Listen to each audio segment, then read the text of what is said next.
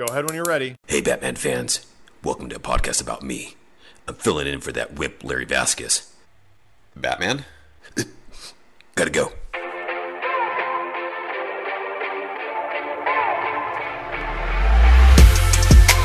Hello, all you animation fans, and welcome to another iAnimate podcast. You're listening to episode 27. I'm your host, Larry Vasquez, and joining me in this co-hosting is Rick Arroyo. How you doing, buddy? Doing great. We have so many things to talk about, Larry. I just can't wait to start. All right. Well, we've got also a great guest in this podcast, Mathieu Dimuro, who is a lead animator on a very, very funny movie, the Lego Movie. They're at Animal Logic. He's worked over at Frame Store and now currently over at ILM working on Transformers 4. So I'm really looking forward to talking to him mostly about the Lego Movie. I had a chance to take my family out to that one and we were dying laughing. So looking forward to talking with him about that. Ready to jump into the podcast? Absolutely. All right, let's do it. Hey, Matt, thank you very much for joining us. How you doing? Yeah, I'm good. It's my pleasure to be chatting with you guys. You don't have much of an accent. I know. I kind of grew up with a lot of English-speaking kids. Okay. So I was like playing soccer when I was like 4 or 5 or whatever with like English-speaking kids. So I think that helped. And I had a babysitter that was perfectly bilingual. So okay. I don't talk like this, not like George St. Pierre. I can always tell Canadian by the way they say about. About? Yeah, about. And the worst thing is we don't like to do it. And then once in a while you catch yourself and like, We know you're busy. You're deep in the trenches over at ILM working on the next Transformers, which we can't get into. That's correct. At least not this roll around. But this will give us a good opportunity to get you in on another time, maybe after Transformers. Yeah, so. absolutely. All right. So, yeah, first of all, really do appreciate your time. I know you've been busy, so thank you. Yeah, that's fine. Well, first off, tell us a little about yourself. How you got into animation, your background a little bit, and then we'll get into how you know Rick and David. Okay. Well, I've been animating for 14 years now, I think. 13, 14. I started same time as Richie. Don't put my age out there, man, okay? I didn't say maybe you started really, really young. Or maybe it was later in life, who knows. So we started off in Montreal, so smaller productions. We were lucky enough to have a really, really talented group. And I think we all learned a lot from each other. Not a lot of the programs at the time offered kind of in-depth animation training or anything like that. So it was all a bunch of passionate people kind of learning together. And then we were lucky enough to kind of become this kind of mobile group of people that would go from project to project. So we had this amazing chemistry, and it allowed us to kind of get better. Everybody got a lot better from just being around each other and always being able to be honest with each other and look at the work and go, dude, that's not working. And never, you always, when it's friends and it's people that you care about, that they're being honest and they're not just trying to put you down just for no reason. So it was a great environment for us to learn. And then over time, most of us just gradually started to move away in the US. I went to Australia. So I worked in Australia on and off for the last 8, almost 9 years. Wow. Okay. So I went there for Happy Feet, the first one. And then I've done projects, in London, in Montreal again, and then San Francisco for Transformers 3. And then back to Australia. So back and forth like that. And that's where I did the Lego film. Yes, which I'm looking forward to talking about. Yes. Had a chance to see it this last Thursday and absolutely loved it. Yeah, took the whole family. Really, really liked it. Yeah. So that's great. I keep getting like messages on my Facebook. My cousins are taking their nephews, and everybody's like, "Yay! This is so much fun." That's really cool. Yeah, that's to hear. Absolutely. I think I laughed definitely more out loud than anybody else in the theater. So that's good. Yeah. I posted on our community. Yeah. I said, hey, does anybody know any animators who's worked on the Lego movies? The Lego movie. I got to get someone in here for a podcast. And so David Hubert shot me out an email. He's like, hey, look, why don't you ask me? I know somebody, And so give us a little bit of a background how you know David as well. So David, I met, and Richie was also involved with this project. We worked on Pinocchio 3000. This is a little while back. Yeah. And Dave was, this is the first time meeting Dave. So like I was saying, we're this crew that kept moving on from projects. And then along the way, we met Dave on this project. So there was a night shift, and my team ended up being on with his team on the night shift. So we'd have little beer runs once in a while, and I got to know him a little bit. And then later on, we both worked in the UK, and that's when me and Dave actually got close. Like, we spend more time together. And then sometimes when you're abroad, it's kind of cool because you kind of go, oh, well, like we didn't hang out in Montreal that much, but let's do something. And then he was working on Hellboy.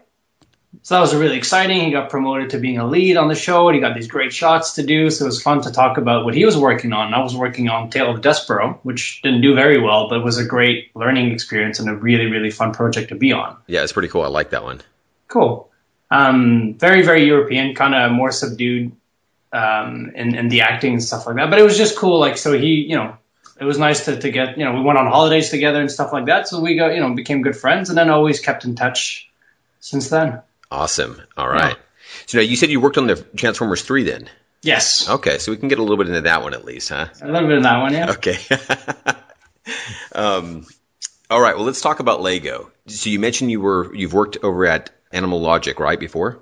Yes. I started there, like I said, a long time ago on Happy Feet, first Happy Feet. Mm-hmm. And then I came back for Legend of the Guardians. That was way slick. I dig that one too. Cool. So I became a lead on that show. And then I came back for the Coca-Cola Polar Bear short. And then the Super Bowl ads that we did. And then that rolled on to WWD, the dinosaur film that came out maybe, was it 5 months ago? And then after that was the Lego film. Okay. So now you're working back and forth between Australia and the US then? Yes, the last few times around, yes. Okay. So now contacts over in Australia that you get back hooked up when another project comes up, or how does that work for you? Well, I mean, so far it's just been kind of like, I'm happy to be back closer to home and closer to friends and stuff like that. So I'm not sure what the future holds. I mean, I would never be against going back to Sydney. It's such a beautiful place, and the people there are really nice. I've got tons of friends in the company. So like you said, it's pretty much that. Like I stay in touch with them, find out what's going on, and if they want to have me back, I'm often happy to go back. Awesome. Yeah, because we pose questions to our community as well and kind of get some feedback. And Frank Gash, who's actually from Australia, he asked, how was it collaborating with Australians? Are they from another planet or what? No, I think actually, well, it's funny because being from Montreal and having our type of sense of humor and our type of culture, there's and maybe being East Coast as well, there is a difference in the way we communicate, and sometimes we might be a bit more blunt. Maybe me. Richie can attest to that. He's blunt. But we love him. Australians are a lot like that. So Australians are a lot like that. So it's a very, it wasn't a very big transition. I mean, the language is, the accents you get used to, and it's, it's not a big, wasn't much of a challenge. Or they're very, very creative people, and there's a lot of great short film festivals and stuff like that, and people are very, very creative. So I think on that level, the people that I've worked with that are Australians, because there's also a lot of international people that work there, they're very, very talented people. So it was really good. All right. So now, did you start at the beginning of production on the Lego Movie, or you jumped midway? No, I did not. I was still on the Walking with Dinosaurs. Okay. So, but I kept peeking in, seeing what the guys were doing, because there's at the beginning, for the most part of the film, well, actually, we were 3 leads the entire time, and when I had to leave before the end of the show, my contract was over, and I'd already agreed to work on Transformers. Okay. So and then another lead replaced me or took over my team. So total there was 4 leads. So there were 2 guys mainly at the pre-prod process. So they did a great job and collaborating with the directors and finding the styles for the brick blur stuff, and even the style animation took a long time to develop, but they spent tons of time exploring and had tons of amazing stuff that I hope they publish on the DVD or the Blu-ray or something. Because the guys it's Jim Dodd and David Williams did really, really good work. Okay, so let's talk about style then for a moment. Then, So you said they kind of explored different styles of what they were looking to achieve then here, huh? Yes. What were some of the other styles, if you can talk about that? Well, I can tell you a little bit. So even at the beginning, it was still a very much an exploration, and the directors were very, very open to ideas and to like, oh, if it works in the shot, let's do it. Let's just do it, whatever works for the shot. But after a while, what happened is people got a little confused and like, well, am I animating on ones? Is it just twos? Is it this and that? And people were looking for rules to follow. And it took a little bit of time for us to develop what worked and what didn't. And for the most part, if you it's mainly on twos. And I know for my team, I made a big point to enforce that. But it took a while. So for a while, we're like, okay, so if we've got to speed up something, you put it on ones, and then and we kept trying to go in through ones into twos, and then maybe on threes and stuff like that, and just try to kind of take a more 2D approach. But then people kept going towards the ones more and more and more, and then all of a sudden it looks flying, and you're like, well, no, we've gone too far. And people are like, well, but it kind of looks good because we're animated. We like it to be smooth and all clean and all that. And so that was the first thing to kind of break and kind of go, right, well, it needs to have that kind of charismatic appeal that the little Lego guys have. We had to kind of fall back into a more 2D look, or stop motion look rather. Right. And then the second thing is all of us kept wanting to break the figurines, to overlap the body and kind of, and then rock the head so that if the character's doing this, you've got that kind of 2D feel like that, right? So, and then the directors were adamant that this was a guy in his basement making a 2D film.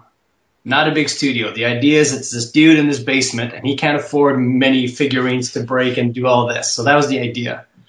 And for the most part, like, we were very reluctant at the beginning. All of us animators were like, no, it looks cooler when it overlaps. It looks cooler.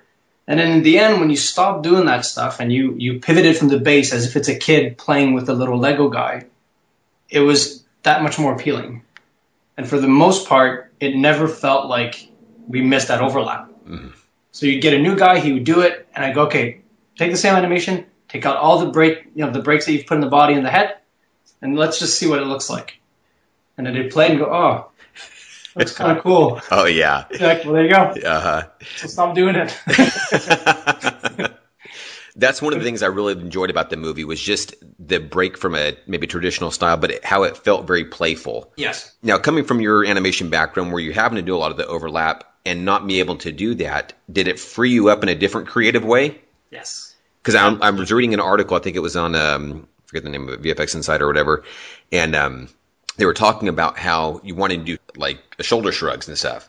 So can you explain kind of maybe how... Well, there was a whole other debate there because we did do shoulder shrugs, and there's plenty of times where the arms just translate up, and that got by.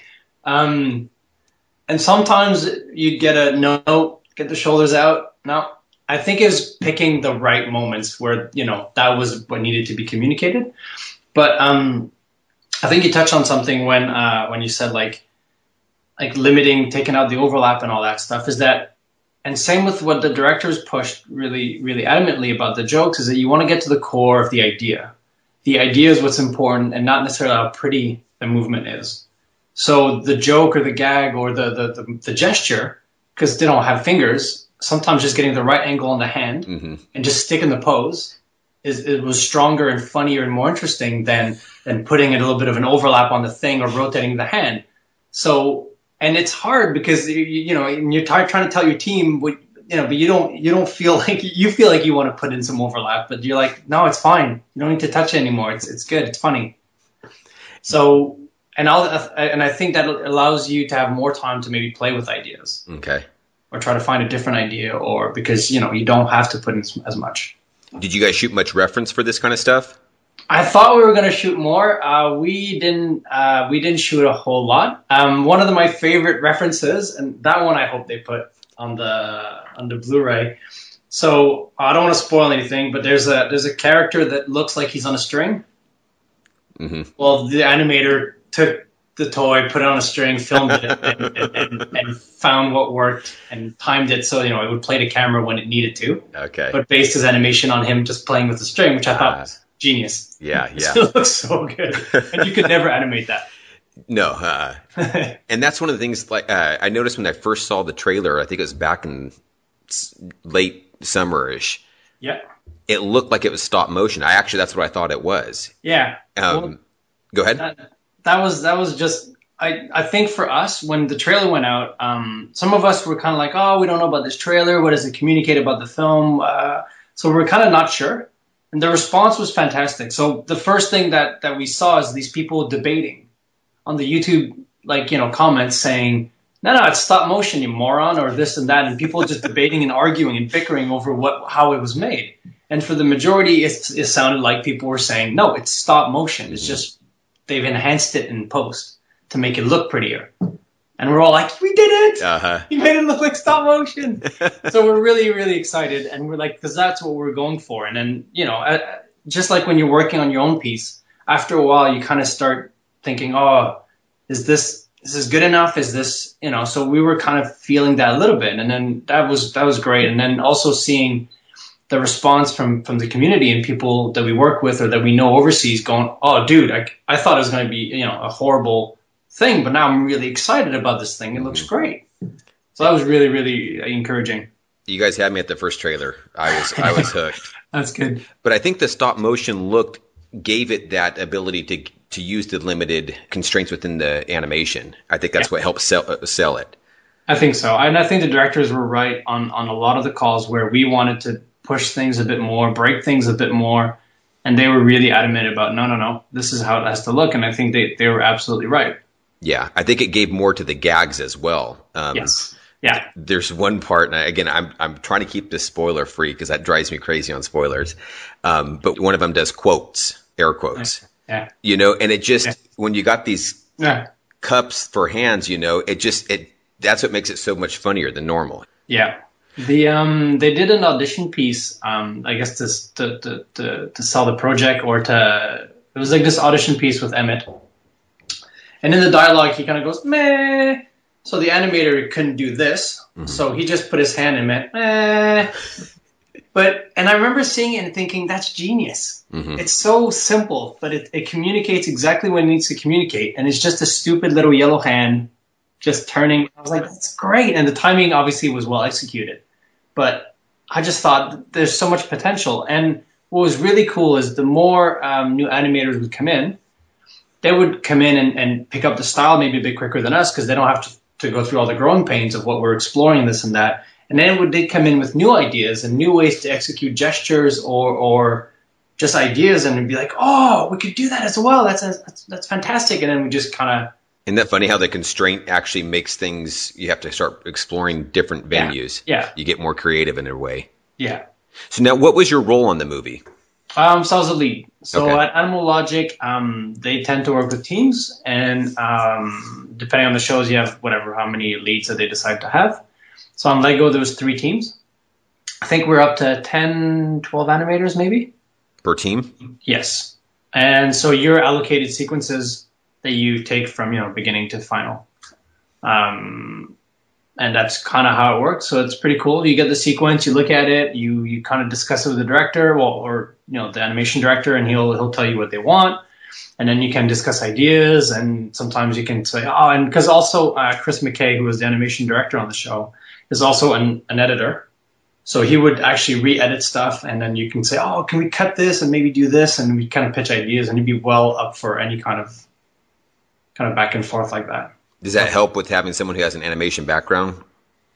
Yeah, because it was cool. He would tell us all these great robot chicken stories. Yeah. And I was like, yeah, we used to do this, and we just glue this thing and just shake the table and this and that. And then like, oh, all right, okay. But it's interesting to see that, you can see where he's coming from. And then sometimes it's robot chicken is really funny. But what's funny is they sometimes let the gags play out without too much embellishments. Which is what we were sometimes trying to do with the characters, trying to put too much, and they're like, no, just let the gag play itself, like just let the gag be, kind of thing, which was really cool.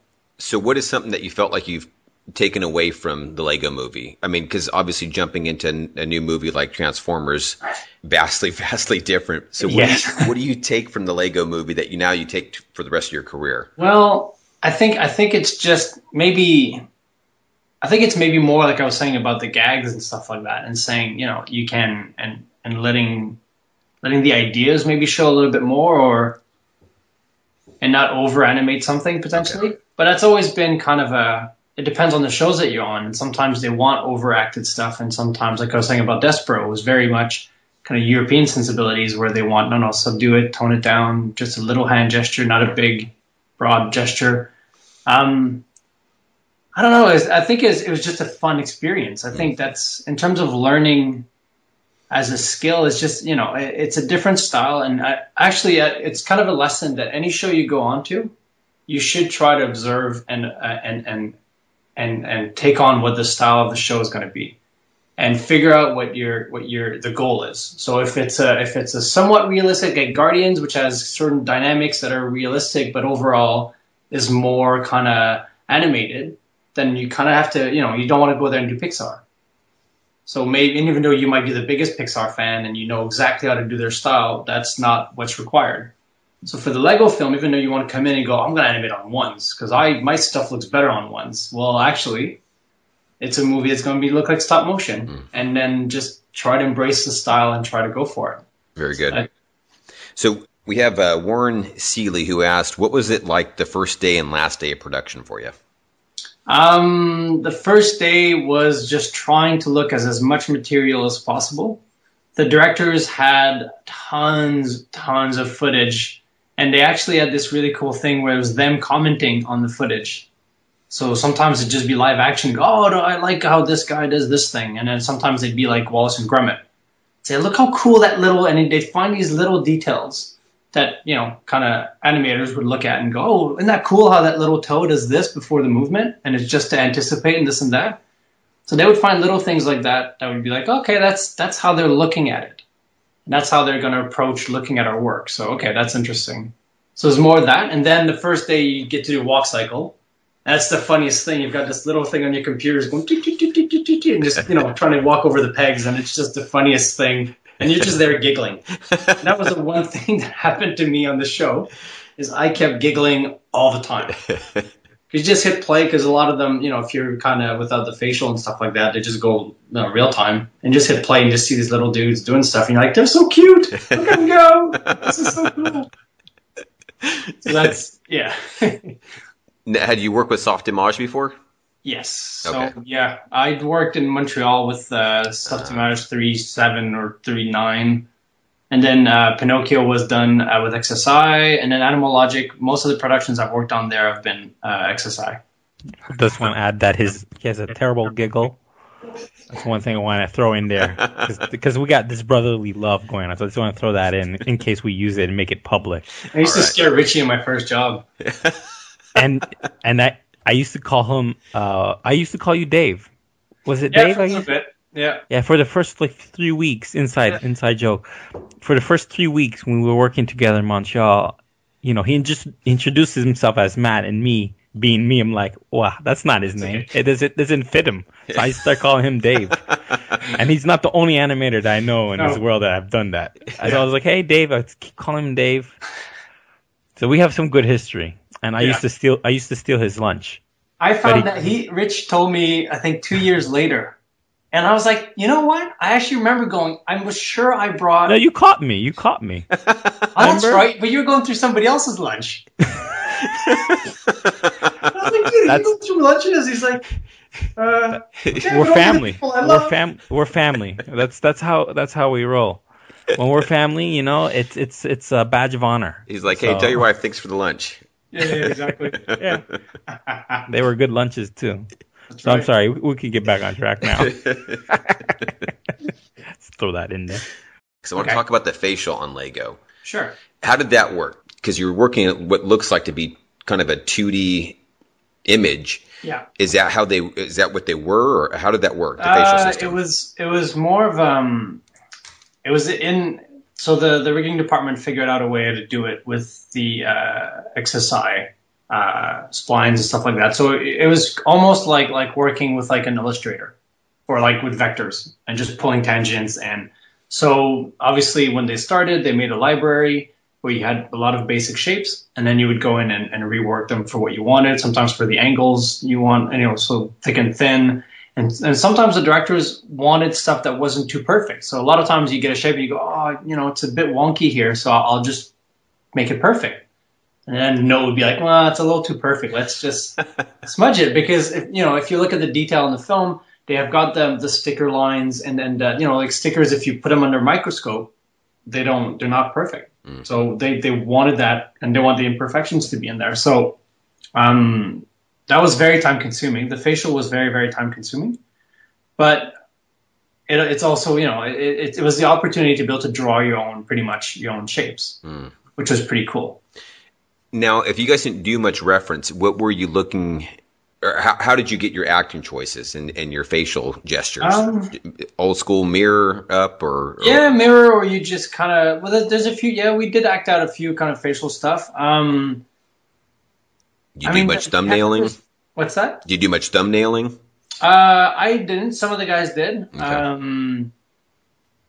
We had very kind of tight deadlines in a way. So people kind of stuck to, and there's sometimes working on the one expression that really captures the moment, and then just really kind of agonizing that shape would be, and if you're going to be drawing on a pad, you might as well be drawing it on your screen because you're working on the one image to really nail. So you're adjusting the eye corner, the angle to look correct and all that stuff.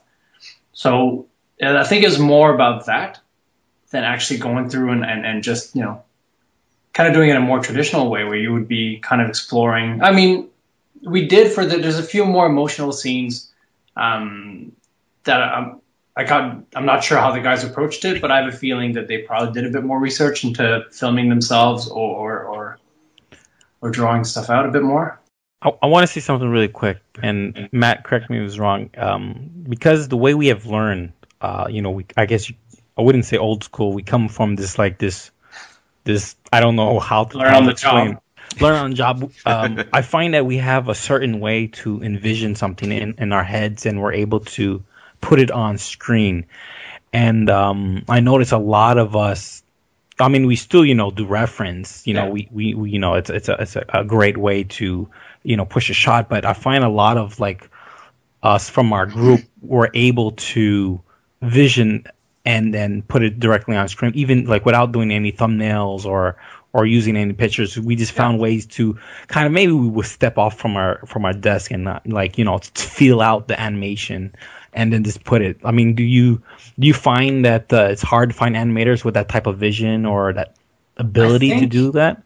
I think one of the really good things about coming up from a place where we went from a school that would just teach you a program, not really the artistic side, and kind of luckily you do a demo reel that's half decent and a company picks you up.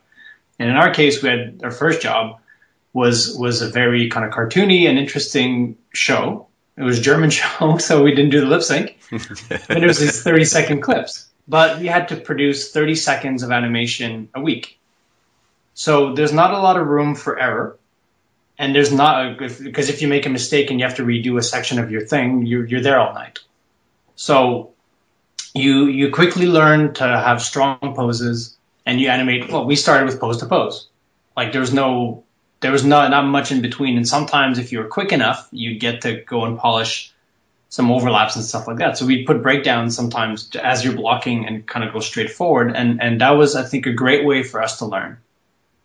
And to be efficient and to think about something as opposed to exploring it on the computer. So I think I see that a lot where animators will kind of not really think about what their shot means or what they want to communicate with it, and they just kind of go right into it, and then they kind of explore, and it takes them a long time because they're trying, going back over the thing, well, I'll adjust that pose later. I know the arm has to be up, but that's fine. I'll do that later. Well, if you're going to put down a pose, you might as well think about it and try to make it as nice as possible. And I think that's the school that we came from, where if you did that, you just ran out of time at the end of the week. Yeah, it was really important to be able to observe it extremely fast, have a clear idea, and and it was really the communication and getting that clear gesture and making sure that you were able to hit it at when you have to do 30 seconds and sometimes 40. Yeah. But even in 2 to 3 second, whatever, the big features that we do now, the shots the same. It's still the same idea where a shot has an idea and a goal. You want to communicate a piece of information. And if it's muddled and trying to, either do too much or put too much subtext or this or that, in the end, the shot, when the viewer sees it, it's like that and that's it, it's gone. And you want to pass the message. And if there's the room for the subtext, great. But let's get the idea across. And let's not try to make it. And then there's the whole also, like, is this a demo shot? Or, people wanting to do too much for the shot, understanding where your shot lies. And we were kind of lucky because we would get a 30-second, which would be an episode. So you would get the different shots. So you got to do the episode.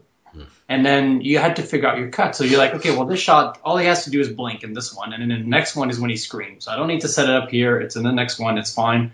And we kind of got to learn that, I think, which was actually pretty helpful. Are there any things that you would maybe suggest for students then to develop this kind of skills? Well, I mean, it's all like, I would say if you could do exercises at home and find an idea and give yourself a very strict timeline and see what you can achieve. Okay.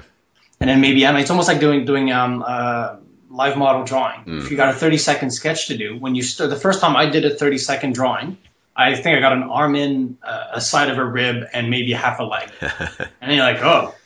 And then the next class, you're like, okay, I'm gonna at least finish one. And then the next one, you almost finish. And then the other class, you do a full, the full, and then often they would actually look nicer. The weight would be kind of, not perfect, but it'd feel more kind of fluid, and there was something appealing to it. And you even had time to start putting in little eyes and stuff, because like, oh, I got 8 seconds left. So sometimes, nailing the right intent, but again, that's getting the pose correct and actually thinking about what you're doing, going, okay, right, I'm going to make this guy take 2 steps, jump, land, and then take another step. And you go, okay, well, what foot is he going to jump off of?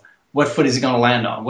Okay, go. That's what I'm doing. And not midway going, would it look cool if he maybe bent a little bit, and then all of a sudden your footwork doesn't work and this and that. And I don't know. I think that'd be a great exercise. Yeah, I was gonna say it's learning how to do like straight ahead animating in your head, but like this is what I want to do. It's really like a straight process, and then learn how to break it down into a process, how you could put it on screen. Yeah. And then another exercise, which I don't know if I shared with many people, what you can do to learn how to think faster or how to create ideas faster is learn to animate and have a timer. Literally put a physical. That's old school. Put a clock right next to your desk and say, okay, I have exactly 3 hours to finish this shot. Yeah, that's it. You're gonna learn to be like, okay, you're gonna think efficiently, you're gonna think fast, and you're gonna think, like, what is the best way to get this idea clear and across to the audience. Yeah. Try that for a month, and I think you might see, you won't overthink things for no reason unless it requires it. I mean, thinking and planning is like by far one of the most important process, but when you've been doing it for so long, projects that don't have that luxury of, a lot of time, you learn to develop that over the years. But you can still train yourself at home or even at your current job just by using a clock. Yeah, I mean, I still do, okay, and I actually say this in my head is, okay, what can I achieve by lunchtime? And I look at my shot and I go, right, I want to send this to my soups. I want to do the legs of this, to that, to that, to that. Okay, I'm not gonna have time to do that, so that's not that important. Then you prioritize and you go, right, okay, this is what is realistically achievable. And you learn over time. Obviously, like when you get out of school, you might not be able to figure out how much you can do, but keep track of that. And if you go, I didn't make my goal. Well, why didn't I make it? Did I dilly-dally? Did I make mistakes? Did I crash? Or did I have too high expectations? Okay, well, we'll see how tomorrow goes, or we'll see how the afternoon goes. And that's a way to keep track and actually be able to be smart about your time. And one thing, Richie, you said, funny enough, Dave Hubert was one of the tricks that he had said to me, and I was like, I've never really done that. And I thought it was really, really smart. And actually, that's something that I've done on Lego. Is he would say when he gets a piece of audio, and I'm not sure if he still does that, so we'll see. He'd say he'd close his eyes, put the headphones on, no images of nothing, and just play the audio over and over and try to get an idea. is he gonna, we're gonna hit the accent with a, with a hey, whatever, or am I gonna do it this way? And kind of try to visualize what, like the acting, so that you're not hitting every beat just because you're just animating. Oh yeah, there's an accent here. I'll lift the hand. Oh, I'll lift the other hand. Okay, I'll lift the head on that one, and I'll put that. So it becomes just over animated. So he would actually try to do that, and then envision, kind of give a really good idea. And it doesn't mean that that's the blueprint for what you're going to do exactly, but it's at least a really great way to start and understand what your audio is and what it's supposed to communicate. And then that's, like Richie was saying, that's, planning. It's super important. Yeah. It's also feeling out the sound. I mean, you're really, I wrote a little piece, like what, vision means to me. Eh? Oh, it's gonna hurt when you come here. I wrote a piece. I almost lost my focus here. Wrote a piece about audio listening. No, not audio listening, but it's like really be able to visualize it completely and to be able to believe it as it was your own experience. So I think, listening to that audio clip is not just thinking where to hit it, but it's almost feeling like if it was really your clip or you saying it. So, yeah. Now, did any of has any of your workflow changed throughout the years from some of that here, or did it change from film to film? No, I always try to work the same way because that's how I like to work, and I know I can be efficient.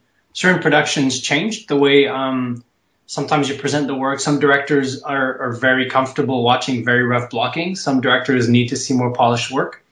So sometimes, even for your first pass, you actually have to add more breakdowns, more polish, which is fine. You kind of adapt to the productions, I think. But I'd always, ideally for me, so on Guardians, we had the environment where we could sit down with the animation director and pitch a lot of ideas and kind of work them out like before we even started. So as a lead on the show, I would sit down, I'd sit down with my guys, I'd talk with my guys and go, what do you want to do with your shot? Because I'd allocate the shots. And they'd say, oh, I really want to do this, I want to do that. And then we're like, oh, maybe that'd be too much. No, that's a great idea, let's keep that. Okay, and then I'd go in with my piece of paper and I'd pitch the ideas to the animation director. And then following that, we'd have like a chat and then, okay, this is a yes, this is a no, try to convince me. And then I'd go back to the guys and go, right, this is the yes, this is the no, and then we'd shoot reference. And we'd shoot as a team. It was great because we could bond. We had a great team. We had, great chemistry together, and it was fun. And then we'd film the stuff, and then different people would act out different things for other animators, and you get the animator to direct his own shot in a way, which was kind of fun. And then I'd oversee the whole thing, so sometimes kind of step in or go, right, I think we're going a little too far, or let's get that guy because I think he does that character really well, and then I'd assemble the sequence together and actually build a sequence with the reference material. And that was fantastic. That was really, really good because we had a very clear idea. And then when I present the work to the animation director, he knew what was coming. So he knew what to expect, and then he'd see it and go, great, that works. Okay, see, you didn't convince me, or, oh, yeah. Blew me away. But so that was really cool because we could save time in when productions are a bit tight, that's when you can kind of muscle through stuff and kind of get through it. And that was really good. But not every production allocates for the time with the animation directors. Sometimes their workload is enormous and you just don't have that time. Sometimes, a sequence takes on a life of its own and it needs to become something else because it needs to mean more in a film or means less. And so. How was your quota for Lego Movie? I think, it varied. I think we had 10 seconds, 10 seconds. But we start like most production. It started off where we're not hitting the quota, and all of a sudden, boom, we start blowing the quota out of the water. Some guys would animate like just beautiful work, just first pass, and that would go right through. Like sometimes you go, okay, well, just fix the intersection there and then don't touch it again. So, did you find with I want to use the term more simplistic style, did that give less revisions back and forth and get things through quicker, or no? Not always, because it's easy for a director to go, let's try this. Okay. Because your guy turned it around in the afternoon. So there's that, and it's also, I think every director is looking for the best idea always. And so if they have like, ooh, I've got 2 more days on this shot, well, let's try 3 more versions because you can do it in half a day. That would happen, and it's fine because often you'd be happier with the shot at the end and go, oh, it is better. How was it like working with these directors on the movie? We dealt a lot, like primarily with Chris McKay, and he was fantastic. Like in terms of, he's a very creative person. He's very animated, and like in the theater, he'd be in front acting stuff out and getting kind of excited about the stuff. And sometimes just for like, oh, can you just raise the eyebrows? He'd go on a really funny rant for like 5 minutes. So it was actually a lot of fun. The other guys were back in LA or kind of busy over here. So he would spend most, like he would have a lot of meetings with them. So we didn't get that much time with the directors, but when we did, they were really nice. Gotcha. Did you get to be able to animate on a lot of characters, or were you on specific ones, or how did that work? So Animal Logic works on sequences. So if you get a sequence and you get all these characters, that's just how it is. So like on most productions, you will touch quite a few characters. If your team does well with one character, they try to kind of push those your way. But so on this one, yeah, I got to do a Batman. I got to do Emmett, Lucy, Juvius. Yeah, I got to do pretty much. Yeah. So who was some of your favorite characters to work on? Batman is always fun. Yeah. Lucy was cool because she had a lot of the fighting stuff, and she was, of all the characters, she's the most agile. So when it was time to do the 2D cheats, where in a passing frame you kind of break the arms off and kind of do motion blur stuff, where no one will see it unless you pause and frame by frame it. She was the one to do that stuff more, so that was kind of cool. What do you mean more agile? It was pretty much a similar rig, right? Yeah, but in terms of agile, meaning the character. Like forget the actual figurine. She's the one doing flips and doing kicks and gotcha. and where you could hide stuff in the blurry frames. I gotcha. Okay. Now you mentioned it, and I read it in one of the articles as well. You guys didn't use motion blur per se, but you used something that was called brick blur.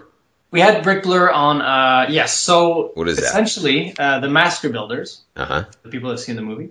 They when they start building stuff and they kind of start going really fast, they have this almost like a motion blur trail, like almost like a 2D trail. So there was a tool that was built for us where you could translate a character really fast and turn on the tool, and it would pretty much take the colors of the character and create these brick blurs. Now the worry at the beginning there was the big debate: should we put motion blur or like brick blur whenever there's fast movements? And all the animators are like, yes, cool. But then they decided it's going to be insane and there's just going to be like blurs everywhere. So it got cut down to the master builders and when they would build stuff. Okay. So when you first see Lucy, there's a tiny bit in there, and that's just a hint because they didn't want to overdo it. And then later on in the film, there's more and more. Now, is that something you guys saw post-render, or is that something that could work in the OpenGL? That was in the software. So Dave and Jim worked really hard on, first of all, developing a style that the directors liked, because they were very, very picky about it, where they're like, it's too much like it should feel like some dude is putting bricks together to make it look like it's a blur. So, because we wanted bends. So we're like, can we get the bricks to bend and so we get a curve? No. Legos break, they don't bend. So that's what you're getting. So, okay. And then you could try to angle them on your frame. So if you pick a frame where you're like this, next frame is there, then hopefully when you kind of get a bit of a bend. So it was fun. It was fun to do that stuff. All right. Yeah. What was the most fun working on this project? In terms of scenes or like as a whole? I mean, because like I said, it's a hilarious movie. Yeah. So walking away from it, what was some of the most fun for you?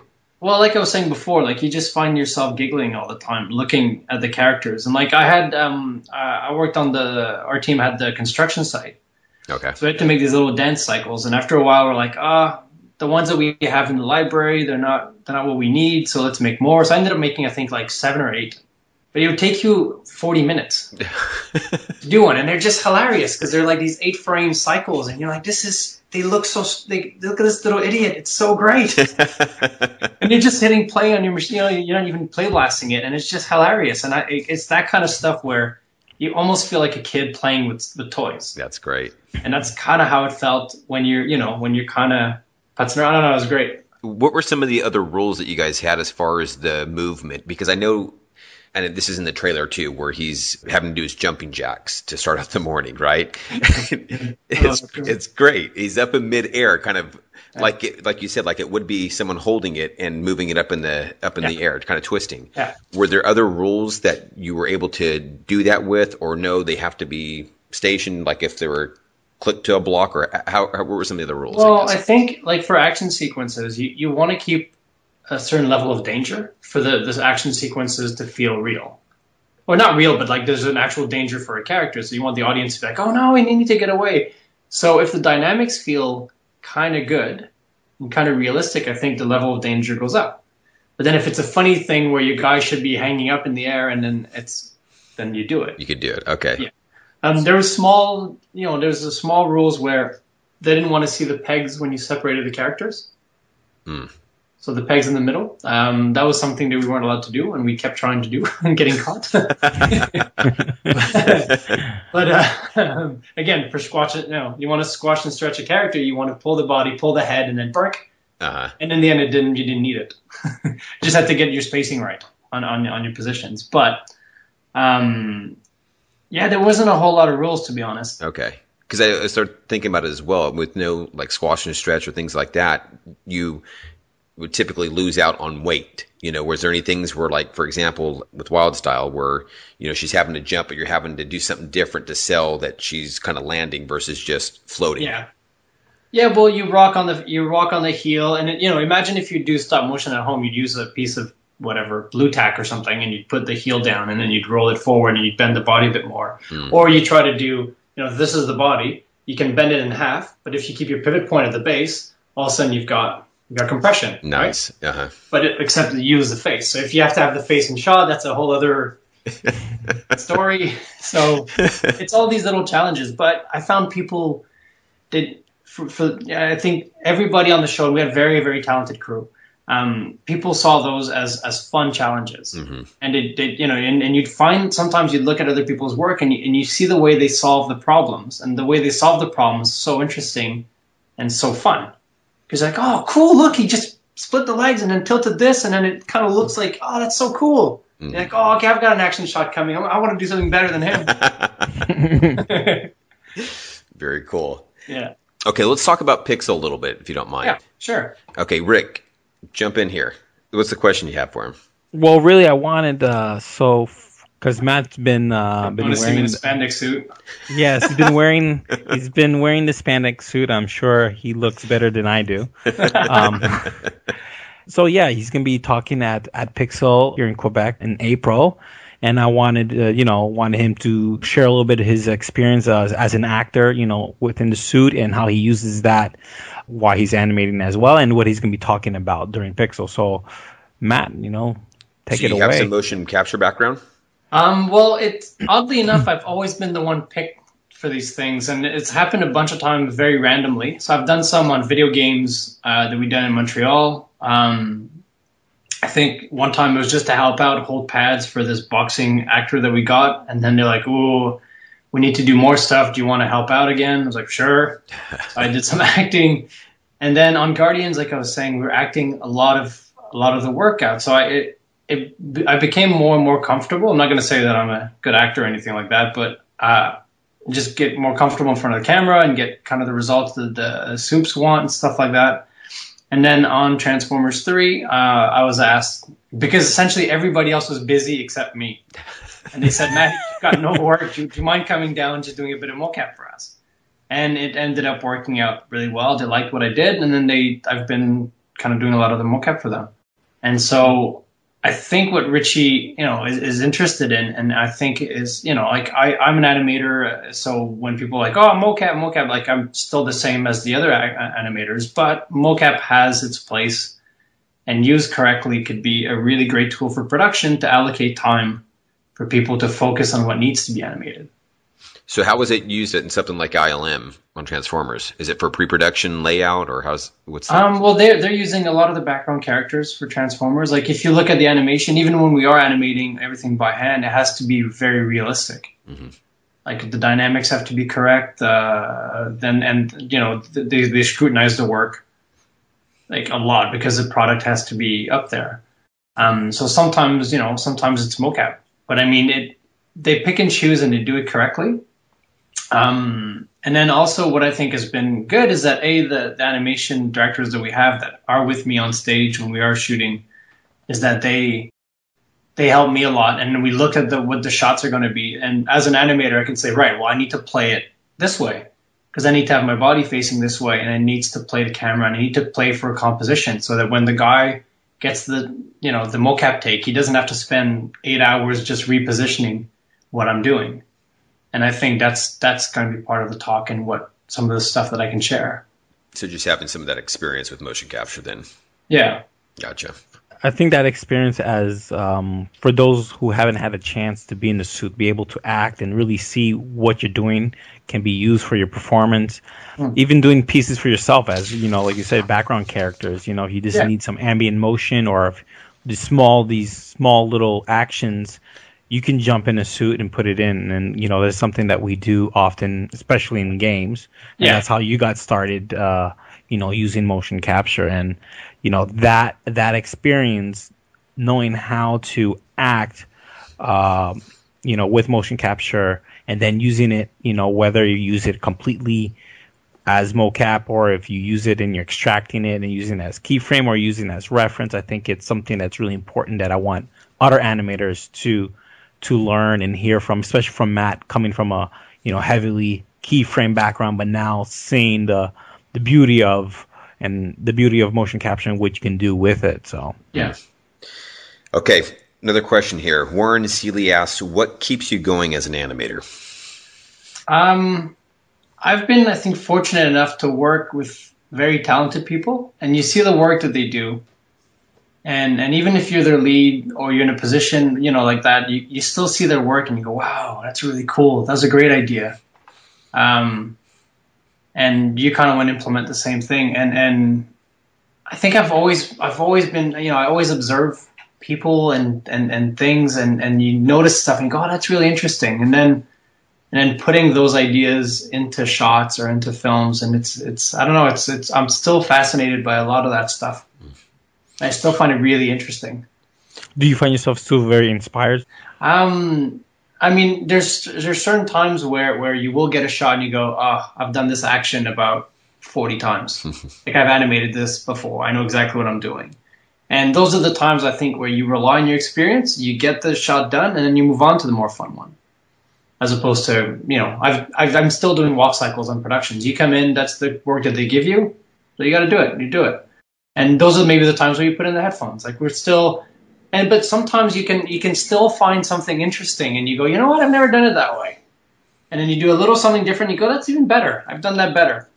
And that I still get joy out of. And you still look at it and you go, oh, and there's still stuff where it's still hard. There's certain animations and you've done it before, and you go, wow, it's still taking me 3 days. This is infuriating. But it's part of it. It's part of the challenge, and it's part of, I don't know. I got to tell you though, I'm sure that gives people a lot of hope because I've been a student here at iAnimate before as well, and it blows my mind when I hear guys like you who've been in the industry for that long, work on some high-end films, still go, it is still difficult to do this here. So I got to let you know, I'm sure that gives a lot of people. But the thing is what you get to learn along the way is how to get through those times. Or there's days where I'm like, I think I'm a fraud. Yeah. This is terrible. And you come back the next morning and 15 minutes in, you're like, what was the problem? And it's just also kind of learning to let go of certain things and how to be brutal with your work. And there's all these tools that you learn along the way that kind of help you through the difficult moments. What's been one of your favorite films to work on? Despero was a lot of fun. Despero was great because that was, like I said, like I think that was one of the, like I might have been going through a bit of a low in my career at that point. And I was so inspired going into work. And I'd go home and be thinking about my shot, which I hadn't done in years. Because, you get to a point where you can kind of turn it on and off, I guess. But I'd be going home going, okay, right, what am I going to do with that little mouse? What am I going to do? Because I could do more than what just the shot is supposed to. And then you get kind of excited about it. And Guardians was great fun because I think what I was talking about, the process that the way I like to work, that was exactly how the people above me wanted to work. So in terms of the workflow, that was great, and I loved the work. And I thought I was lucky. Like, I loved the characters that we got to work on. So we worked with Naira, which is one of the villains, and the bad brother, the evil brother. Yeah. So that was really good fun. So that was a very good experience. Are there certain kind of shots that you gravitate towards, as far as like you mentioned here, more villainous or humorous, or you like it all? Because you spend a month doing a very crazy action shot, and it's so much fun, and there's fighting, and there's this, and then after a while you kind of go, oh, I need quiet now. And I just get a head and shoulder shot with some really sad emotion. And I think I just like doing. I think I like doing it all. Like, it's really fun. Like, I mean, on Transformers, that's another show that I'm having a great time. Like, I got fantastic shots on the third one, where there's one shot. We were in dailies, and after dailies, my soup said, "Oh, Maddie, can you stay back? We've got to brief you about your new shots." So I got 3 shots in a row, which in VFX doesn't always happen. And I was so giddy, I couldn't sit down for about 10, 15 minutes. I'm not joking. I just kept annoying my neighbor, going, "Dude, I could make him do that, or he could do that, and then it could roll into this," and I was so excited. So it still happens, and I don't think that really goes away. Just out of curiosity, how's it working on those rigs, the Transformers rigs?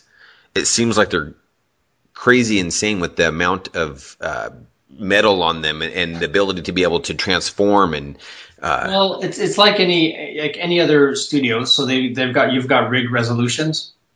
So obviously your base rig won't have all the metal parts or the moving parts. Okay, but are there certain other controllers that transform it for you, or you're having to? That's a bit of magic that ILM does. Okay. I was about to raise up the red flag there. Warning. Okay, we'll leave that here then. Any other questions, Rick? No, I just have stories that we could probably talk about. But I'll tell you about the time I really, really scared Richie at work. Let's hear it. Oh, next time. Okay. Richie can tell you. We'll keep our listeners ready. Matt wasn't the same person. Anything else you want to share with us? Nothing off the top of my head. I mean, I just hope. I mean, it's been really fun hearing how much people enjoy the Lego film, and it's great when I think maybe the one thing I would say is when you do work on a show where you can recognize that it's kind of a rare opportunity, just to kind of take advantage and try to enjoy it as much as you can, even though sometimes you're frustrated, your shots aren't going the way you want, maybe there's notes and you're like, you don't agree with them, whatever it is. It's still, when you stop and look at it, like it's this very special film. The directors in this case did not want to do like this is a big brand name, we can easily make all of our money first weekend. They were adamant about making a good film. And having a story. Like, Emmett is my favorite character in the film, and it's rare that the main character is. I think he's just a delight. I love him. Yeah. And so when you get to work with people like that, it's really, really great. And maybe taking the moment to just go, oh, this is really cool. I get to do this. This is really cool. Just kind of take the time to enjoy it, maybe. That sounds good to me. All right, Matt. Well, hey, I know you're busy, and we always appreciate our guests, and we've got just a lot of feedback on the podcast, and people really enjoying them. So I know this will be another one in that lineup that people appreciate. So thank you very much for your time. Well, it was my pleasure. It was really great talking to you guys. All right. Yeah, thanks, Matt. See you soon. See you, yeah. Bye, guys. Bye.